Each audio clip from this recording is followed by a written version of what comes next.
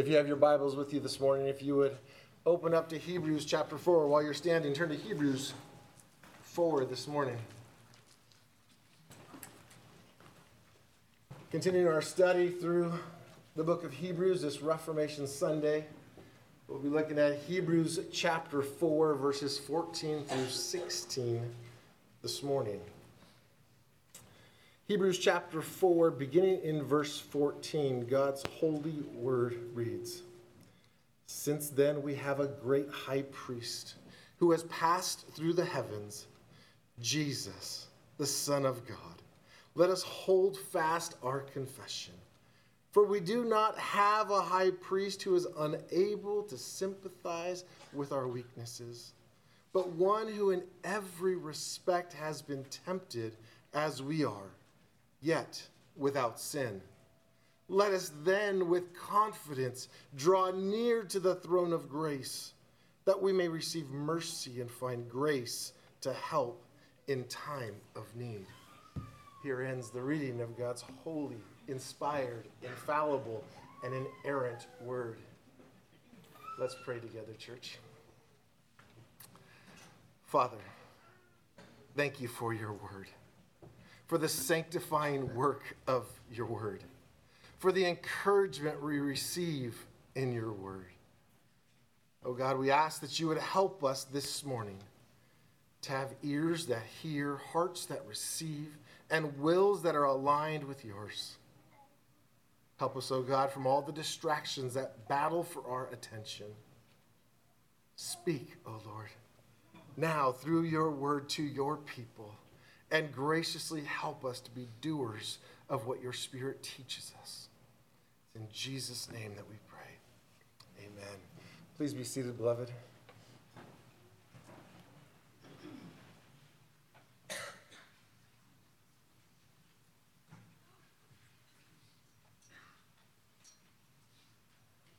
Temptation is real. How many of you can attest to that? Or I literally just saw 5 heads nod and the rest of you just sat there like none.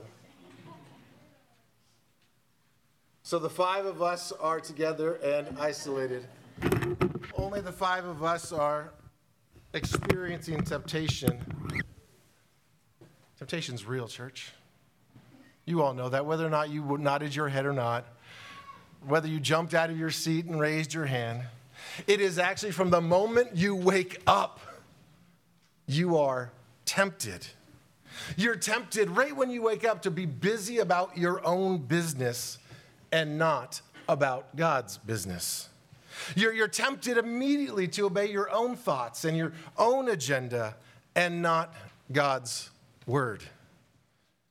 You're tempted to follow the world and not follow Christ. You're tempted to exalt yourself higher than those that are around you.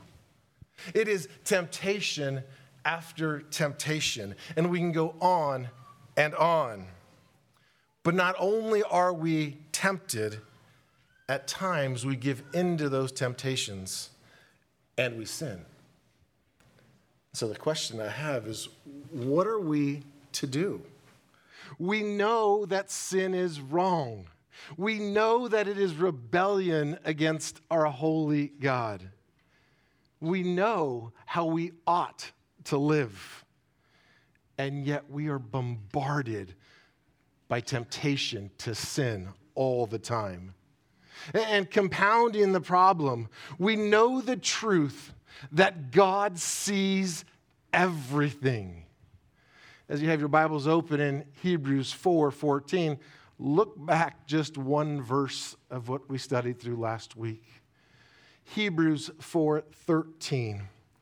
"And no creature is hidden from his sight, but all are naked and exposed to the eyes of him to whom we must give account." I mean, that verse alone must strike fear into the heart of every person. Look at it again. fear should be struck into every one of us, that God knows everything. Everything. But God has wonderful news for those who have faith in Christ Jesus. He's inspired the author of Hebrews to once again exhort us, to encourage us, and to strengthen our faith. This morning, the title of the sermon is Holding Fast by Drawing Near. And we're looking at this handful of verses that begins this new section in Hebrews. It is the second of three major discourses in the book of Hebrews. It begins here in verse 14 of chapter 4 and goes all the way through chapter 10, verse 18. And this part this morning, verses 14 through 16, introduces the theological discourse on Christ being high priest that we will see our next time in Hebrews chapter 5, verses 1 through 10. The priesthood of Jesus Christ is the theme of the entire book of Hebrews. And so next time we will dig deeper into that as we look to Hebrews chapter 5. But up to this point in our study, we know the author has already argued that Jesus is superior than angels. He's superior to Moses. He's superior to Joshua. And now in this part of his letter, he begins to argue that Jesus is superior to every high priest that has ever served, including Aaron himself. But before we jump into this passage this morning, we must look at the immediate context to properly understand and to apply God's word this morning. Those of you that have been with us, you know that through the first 13 verses of Hebrews chapter 4, the author gives us an exhortation to learn from the Exodus generation, those who failed to enter God's rest. And he gives us a terrifying reminder about all that God had done on their behalf, and yet they were still guilty of unbelief. If you look back to Hebrews chapter 4, the opening verse, we read, "Therefore, while the promise of entering his rest still stands, let us fear lest any of you should seem to have failed to reach it." And then in verse 11 of chapter 4, "Let us therefore strive to enter that rest, so that no one may fall by the same sort of disobedience." And so though this is an exhortation, this letter of Hebrews is a book of exhortation, this also serves as a warning. It's a warning here against having much knowledge and still failing to enter the ultimate rest that God has for his people. What does that mean? What is the implication of that? That means you can have a deep theological understanding and still not have a saving faith. And that's such a passage should be alarming to us. Regarding this passage of Scripture, Martin Luther said that the author first terrifies us and then he comforts us. Luther commented here how it's terrifying to think that we could fail to believe and fail to enter into the rest that the Lord has so graciously provided. What does that mean? It means we can know so much and still miss everything. But the Holy Spirit inspired the author of Hebrews not to leave us in that place of fear, but instead to bring us comfort through more exhortation. And so in our passage this morning, Jesus is declared as a great high priest. And there are two imperatives that come along with that. In verse 14, we see that we are to hold fast. And in verse 16, we see that we are to draw near. And both of those imperatives, verse 14 and 16, are grounded in the truth about Christ that we find in verse 15. Remember, duty is always tied to doctrine. It's every imperative in the Scripture, the things that we are to do, always rests on the indicative of what Christ has done or is still doing. It's not by our grace, it's by His grace. It's not by our works, it's by His. And so as we study these exhortations this morning, we see that we will be encouraged to hold fast. To hold fast and to draw near, to hold fast by drawing near. And as we do that, we'll fix our attention on three aspects of Christ found in these verses. We will see His home, verse 14. We'll see His heart in verse 15. And we'll see His help in verse 16. His home, His heart, His help. And so let's begin together in verse 14, His home. We see in verse 14, since then we have a great high priest who has passed through the heavens, Jesus, the Son of God. Let us hold fast our confession. We see this section begins with the word since. It indicates a continuation of the topic of the high priesthood of Jesus, which, by the way, was alluded to at the very opening of this letter. If you flip back a page, I'm sure you'll see chapter 1 at the end of verse 3. We read in the very opening that after making purification for sins, He sat down at the right hand of the Majesty on high. This is referring to Christ's priestly duty. And then even more direct, not just alluding to it, but stating it, if you look over to Hebrews chapter 2, verse 17. We see Christ is referred to as a merciful and faithful high priest. We read, therefore, He had to be made like His brothers in every respect, so that He might become a merciful and faithful high priest in the service of God to make propitiation for the sins of the people. Then lastly, flip over to chapter 3, the opening verse, where He is called the high priest. Therefore, holy brothers, verse 1 of chapter 3, you who share in a heavenly calling, consider Jesus, the apostle and high priest of our confession.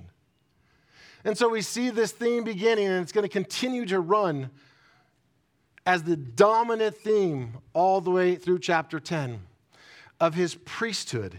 And so first we must recall, and we'll do a deeper dive next time we are in Hebrews together, but we have to recall the work of the high priest in the Old Testament.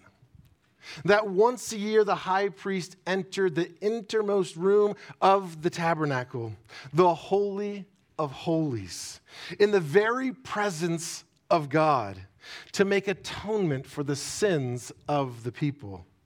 And He would offer first a sacrifice for His own sins, and He would cleanse Himself with water before entering God's presence.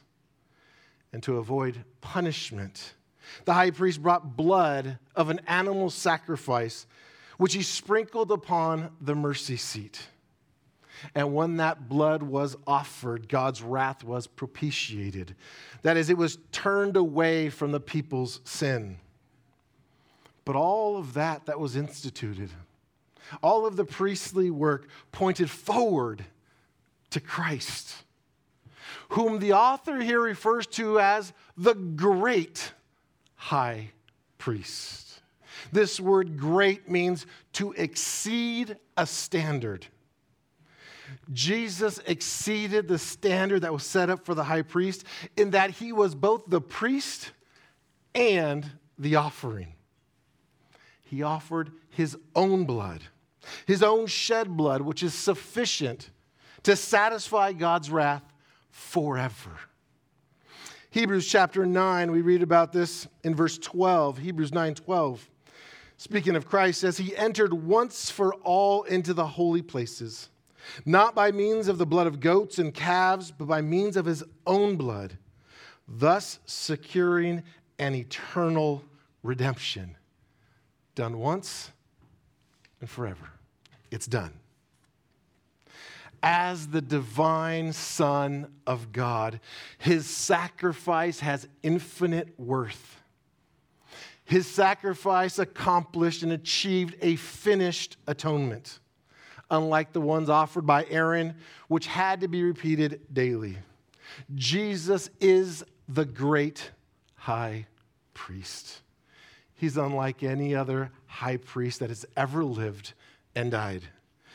Jesus lived, he died, and he rose from the grave and now lives forever in the presence of God. We see in verse 14 of Hebrews 4 that Jesus has passed through the heavens. This most likely refers to his ascension as he rose through the clouds and through the skies and into heaven, into the presence of the Father. This is where our high priest lives today. His home is with the Father. That should bring every one of us who trust in Christ great hope. That our high priest is with the Father.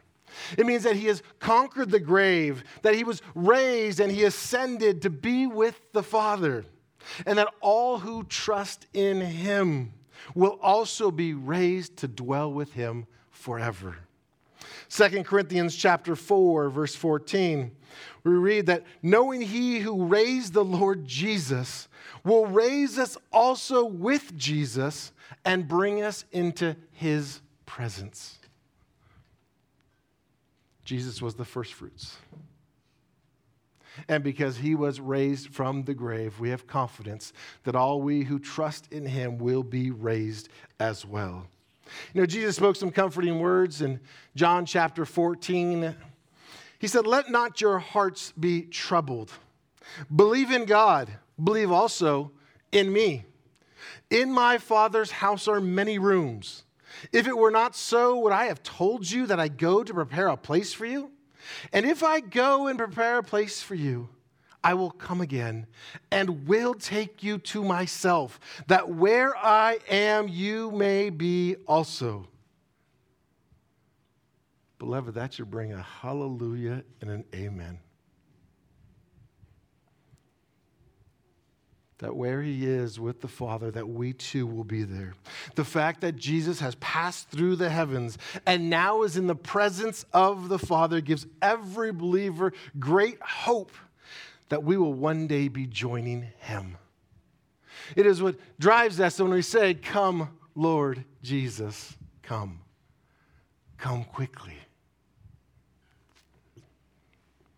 But there's also additional hope given that Jesus is in the presence of the Father.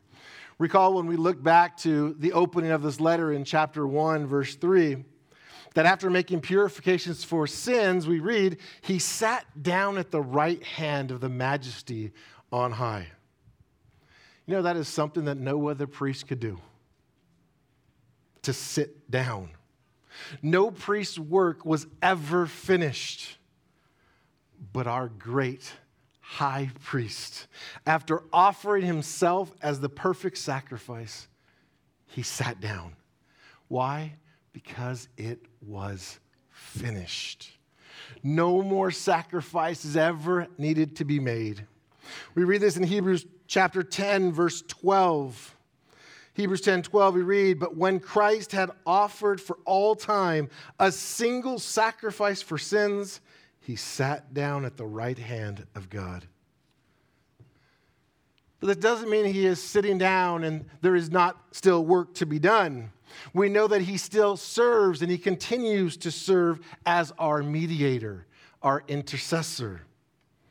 We've looked at it before and quoted it before, 1 Timothy 2:5, "For there is one God and there is one mediator between God and man, and that is the man, Christ Jesus." We also read in the same letter of Hebrews in Hebrews chapter 7. Hebrews 7, verse 25.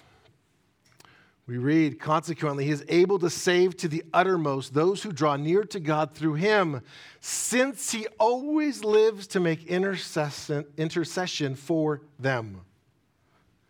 When you think about Christ, no wonder the Bible speaks about him as being a treasure like no other. Not only did he take on flesh so that he could live a sinful life and fulfill God's perfect law on our behalf, on behalf of all who would believe, but he also would die as their substitute, satisfying the full wrath of God that was against us. And then he rose from the grave. and ascended back to the Father, where he serves as our advocate before the Father. For everyone who repents and trusts in him, Jesus secures their salvation from beginning to end. This is our great high priest. And it's for that matter that it's not a wonder that the exhortation comes here in verse 14 to let us hold fast to our confession. This word hold fast, it means to grasp or to seize something without letting go. Some of us would call that white knuckling it. Not letting go, not giving up. We see the same word in Revelation. Jesus speaks it. He says in Revelation 2:25, only hold fast what you have until I come. Again, Revelation 3:11, Jesus says, I am coming soon. Hold fast what you have so that no one may seize your crown. And so this exhortation is, let us hold fast to our confession. It means do not let go of your faith. Cling to Jesus as your great high priest. Hold on to your confession of him. It means press into following him. Do not turn. Do not waver. Do not veer off course. Do not loosen your grip. Or as the writer of Hebrews has already warned, do not drift away from him.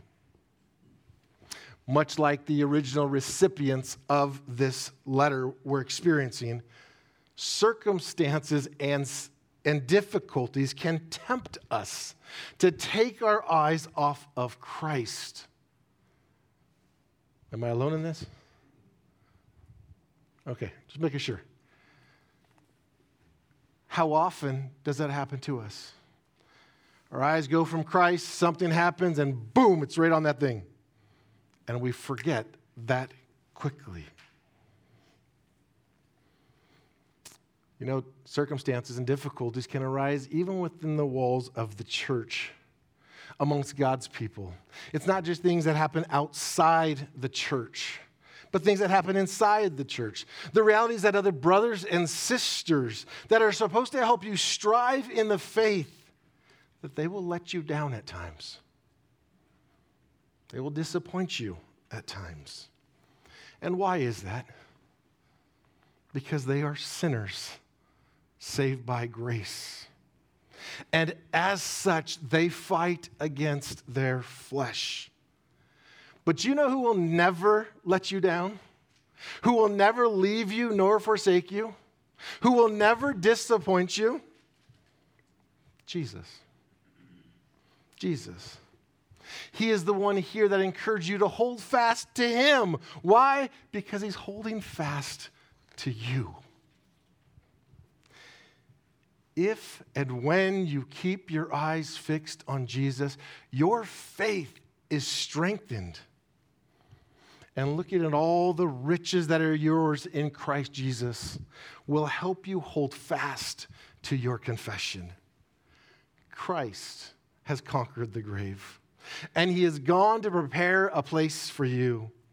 And while he is there, he continues to make intercession for you. Oh, the greatness of our Savior. Hold fast to him. Secondly, what we see in this passage this morning, we see his heart. In verse 15, if you look at Hebrews 4, verse 15, for we do not have a high priest who is unable to sympathize with our weaknesses, but one who is in every respect has been tempted as we are, yet without sin. This verse here is the foundation of these verses. From 14 through 16, everything points to here. Puritan Thomas Goodwin, he has a published work in 1651 titled The Heart of Christ in Heaven Towards Sinners on Earth. That entire work of Goodwin's is a deep probing on this very verse, Hebrews 4:15. And Goodwin states that, quote, the very scope of these words being manifestly to encourage believers against all that may discourage them from the consideration of Christ's heart toward them now in heaven, end quote. It is this very verse that we get a glimpse of the heart of Jesus. His heart towards those who trust in him. And what do we find as we look and we see his heart towards his people? We see a heart of grace. We see that Jesus sympathizes with us in our weaknesses, in our temptations. This word sympathize, it means to suffer along with. It means to co-suffer. That is what our great high priest does with us. It means that the heart of Christ is such that he shares the pains, he shares the sufferings, he shares the discomforts of his people. I mean, ponder this truth, beloved, that Jesus, now in heaven, is so intimately fixed on you that he feels all of your woes. I'm not making this stuff up. It says God revealing himself to us, revealing his Son and the heart of his Son towards those who are his. Think about it. He feels everything. And we see why. We see here is because he came to earth clothed in flesh to live as a man. And in his humanity, he suffered when tempted. And what does that mean? It means now Jesus intimately understands the human experience. We read back in Hebrews chapter 2, verse 18, if you want to turn back a page and look at it. Hebrews 2:18. For because he himself has suffered when tempted, he is able to help those who are being tempted. Isn't that great news? Isn't that glorious news? But how is this so? I mean, we know that Jesus is the God-man. He is fully God and he is fully human. Theologians refer to that as hypostatic union.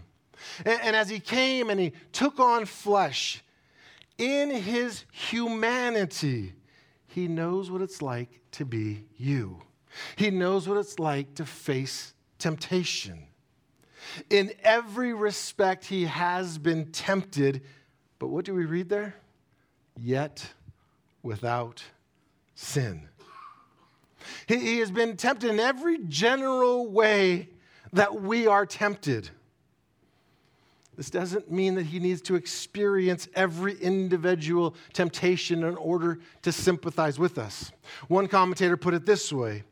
He said, quote, he did not experience the specific temptations peculiar to women or married people or the elderly. Neither did he experience the temptations that come from having already sinned. But he did experience the essential temptations that cover, and in this case, supersede whatever we may experience, end quote.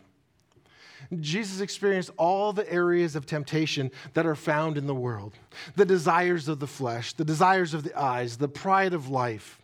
This means that nothing is shocking to him. It means we can come to him and not be ashamed of the temptations that we are fighting. He has been tempted in every way. And he has been tempted beyond any way that we can fully understand. You might think, how so? How has he been tempted beyond? I mean, Robert, you don't know what I've gone through. You don't know what I'm fighting against. I know he's gone through more.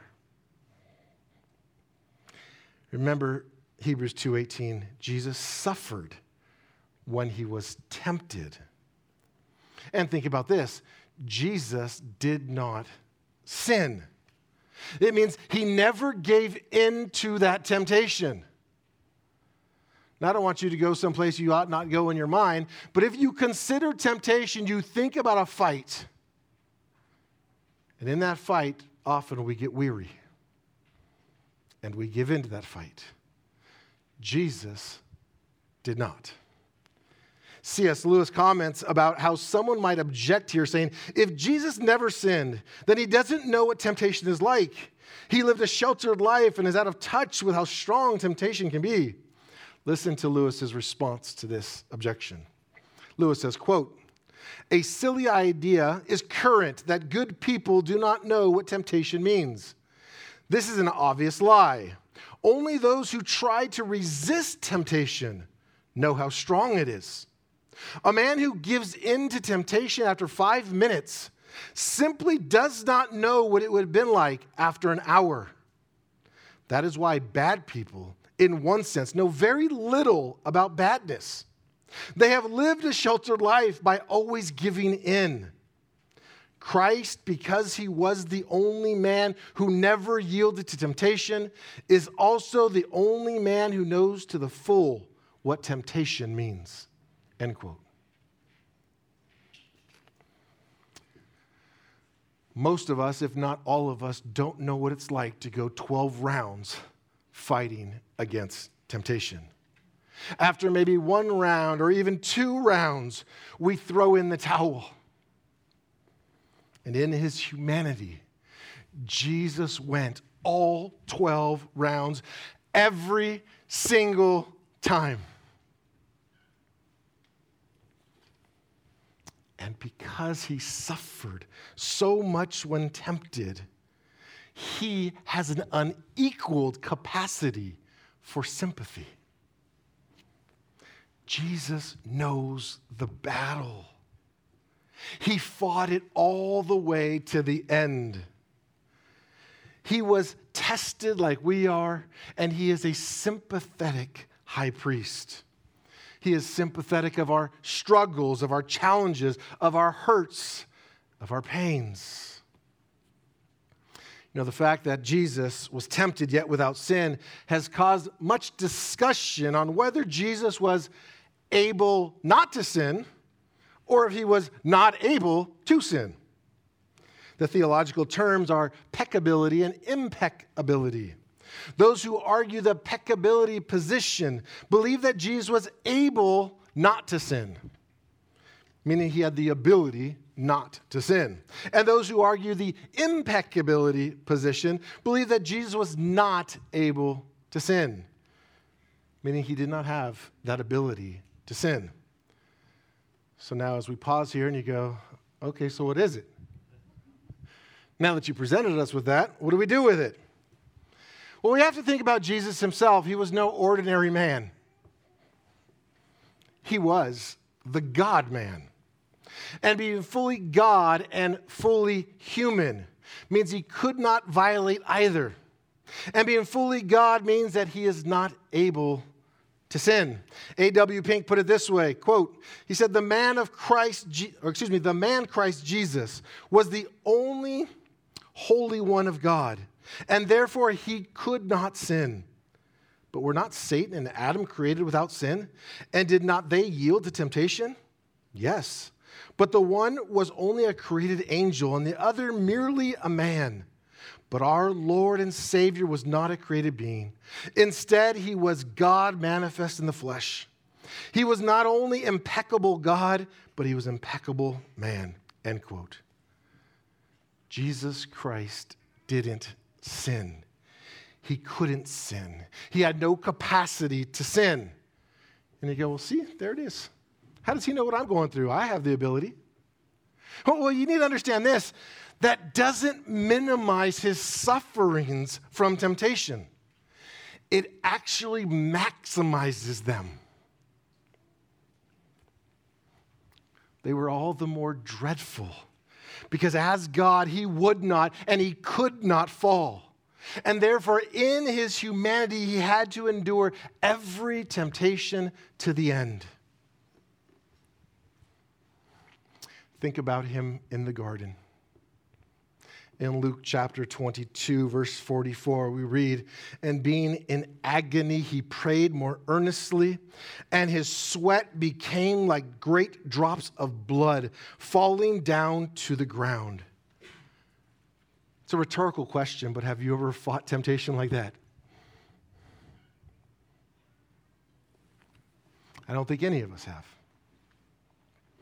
Hebrews chapter 12, verses 3 through 4, encourage us to look at Christ's example in fighting temptation. In Hebrews chapter 12, verses 3 and 4, we read, "Consider him who endured from sinners such hostility against himself, so that you may not grow weary or faint-hearted. In your struggle against sin, you have not resisted to the point of shedding your blood." So what's the point? What's the point of all of this? It has everything to do with the heart of Christ towards sinners.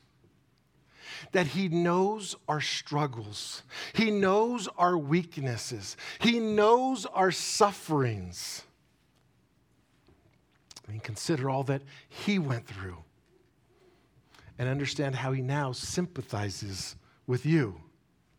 And he now welcomes us, those who believe in him, to come to him in the midst of temptation and even when we fall into temptation.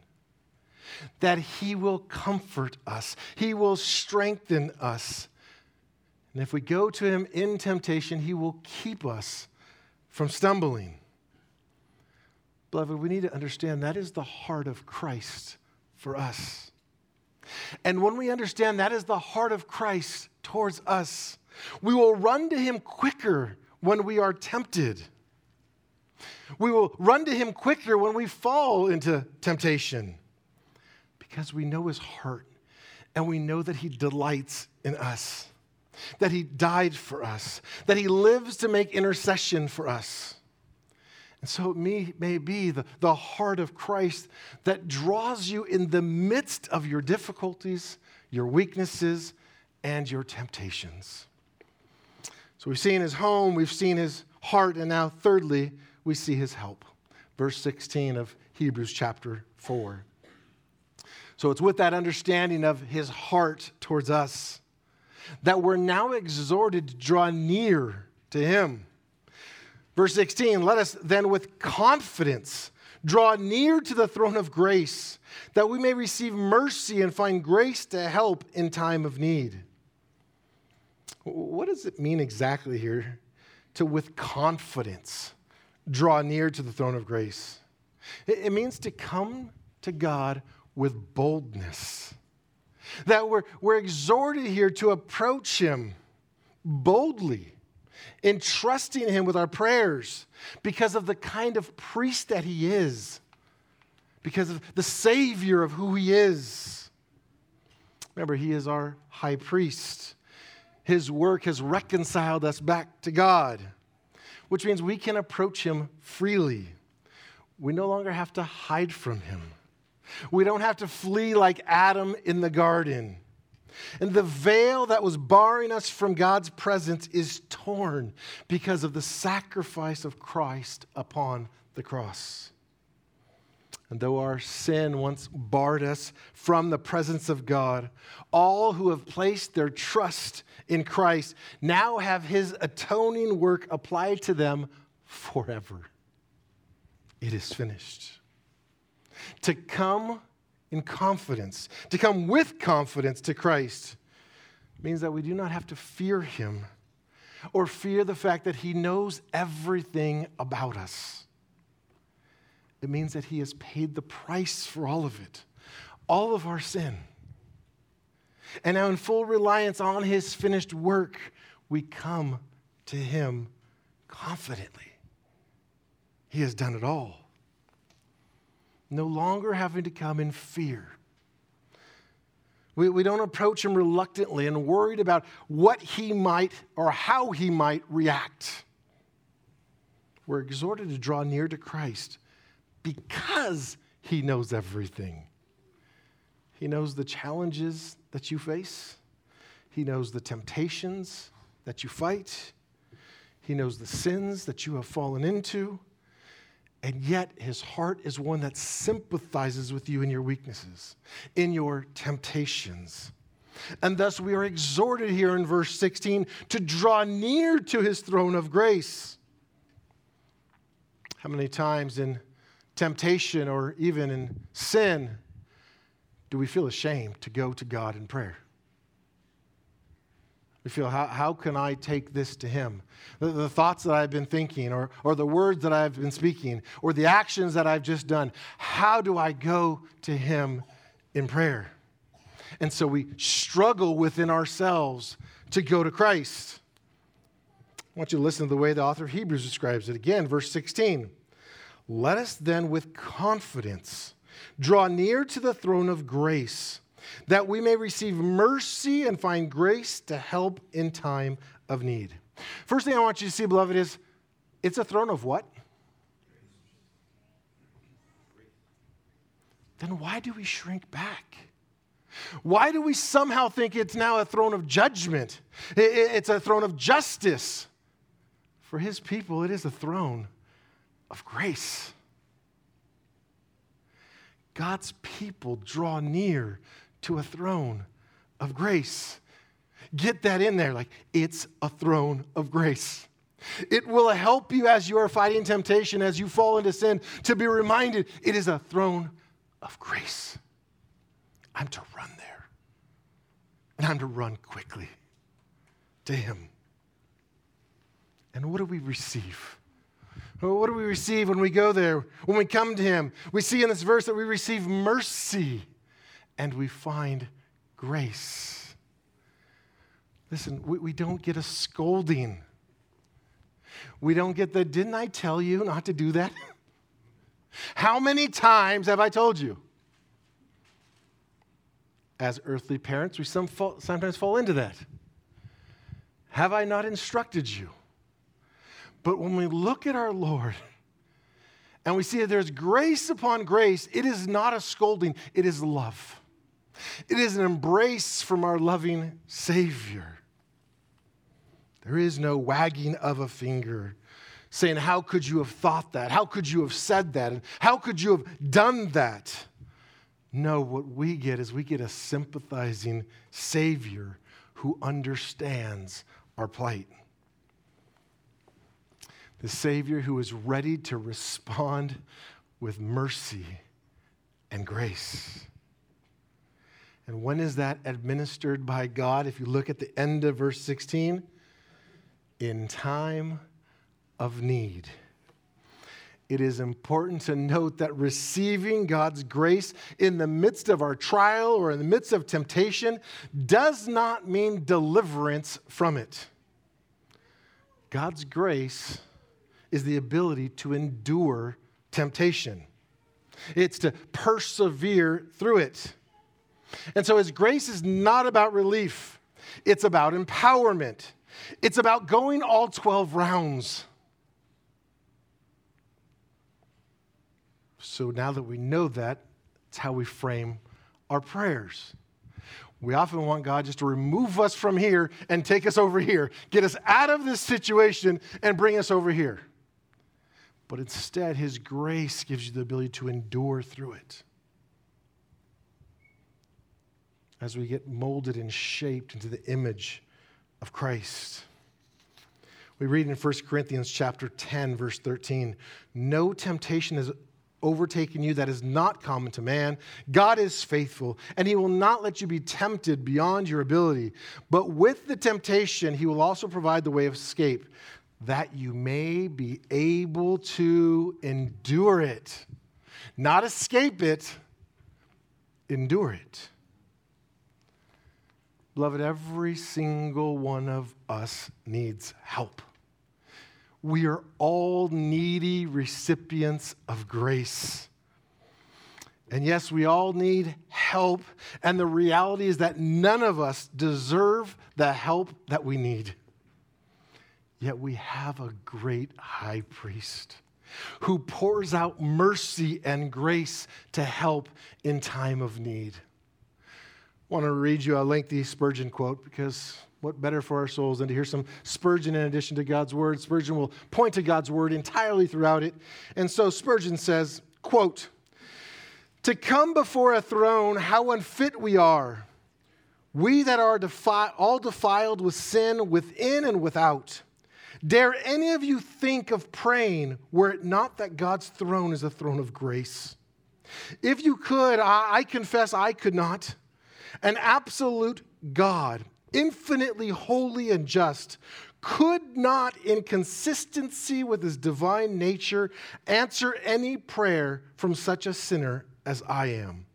Were it not that he has arranged a plan by which my prayer comes up no longer to a throne of absolute justice, but to a throne which also is the mercy seat, the propitiation, the place where God meets sinners through Jesus Christ. I could not dare say to you, pray, not even to you saints, unless it were a throne of grace. Much less could I talk of prayer to you sinners. But now I will say this to every sinner here, though he should think himself to be the worst sinner that ever lived, cry unto the Lord and seek him while he may be found. A throne of grace is a place fitted for you. Go to your knees. By simple faith, go to your Savior. For he it is who is the throne of grace. It is in him that God is able to dispense grace unto the most guilty of mankind. End quote. In perfect Spurgeon style, to refresh our souls with the goodness and glory of Christ. That this Jesus, our great high priest, has opened up the Holy of Holies to us through his death upon the cross.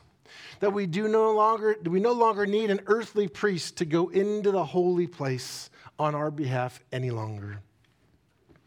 For all of us who have repented and believed in the Lord Jesus, we can now go boldly. We're exhorted to come confidently to the throne of grace because we have been covered by the blood of Jesus. We can now come to God. We can come and cry out for his mercy and for his grace in the midst of every trial and in the midst of every temptation. Beloved, this morning what we have received from this passage in Hebrews is an encouraging word. We have seen that Christ has gone before us and is now seated at the right hand of God. That his atoning work is finished, and he now lives to make intercession for his people. We have seen his heart towards us, that he sympathizes with us in our weaknesses, and that we see here in verse 16 that we can go to him confidently, to his throne of grace, to receive help. Beloved, this is great encouragement for our souls. The encouragement is keep your eyes on Christ. This will keep you striving in the faith. You can be reminded of his home, his heart, and his help. But we're to hold fast by drawing near, to come quick to Jesus. To no longer sit and wallow and say, how could I have even thought that? Or how could I have said that? Or how could I have done that? Jesus knows. That's why he died on the cross. We don't have to wallow in self-pity. We don't have to elevate our sin that somehow that's greater than the grace of God. We need to flee to him. Run to him. We need to flee from temptation and run to him. We need to come to him quickly. He already knows what we're struggling with. To not come from him is not hiding it from him, but to bring it to him and know the grace of God that is offered through Jesus Christ. To know that he has paid the penalty for all of that. He knows the details about your temptations and your sins more than you do. He knows the finest of details. And yet, Christ is at the ready to offer compassion, mercy, and grace as you come to him. So my question to you, beloved, is, are you struggling? Are you fighting against temptation to sin? Because it's not unique to just you. How about your relationships? Those of you who are younger and at home, how is your relationship with your parents?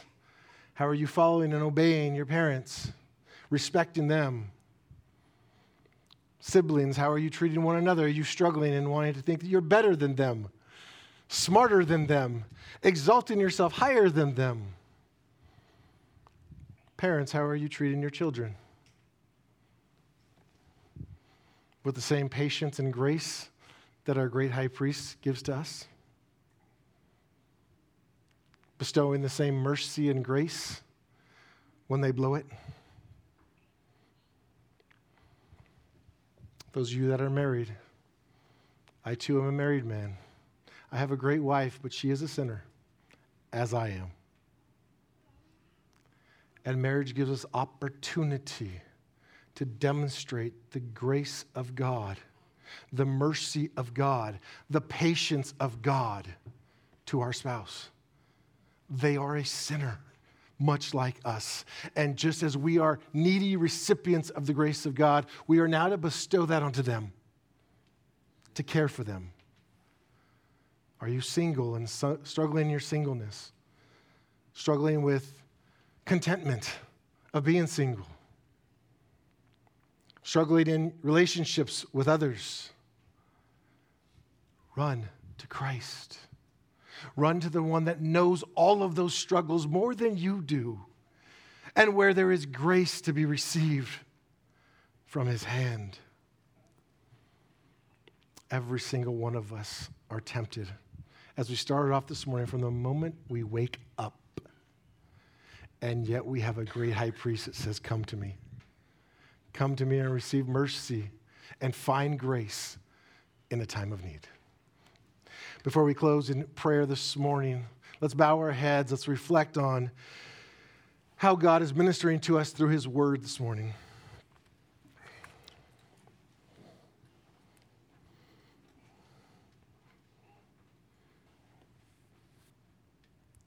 Father, what an appropriate work of your word, empowered by your Spirit to our lives right now as we stop to reflect on what you are teaching us. That we would take time to run to the throne of grace. So, Father, once again, we thank you for your word. We pray that you would work it deep into our hearts so that we would believe it, so that we would hold fast to Jesus by drawing near to the throne of grace. Oh God, remind us often of Christ's heart for us so that we would be quick to come to the throne of grace in times of difficulty and temptation. May this be the fruit, the evidence of our faith, our running to Jesus in prayer with confidence that we will find mercy and grace to help in a time of need. Oh, you are so good and gracious and kind to us, and we praise you for that. And we pray these things in the name of Jesus, our great high priest. Amen.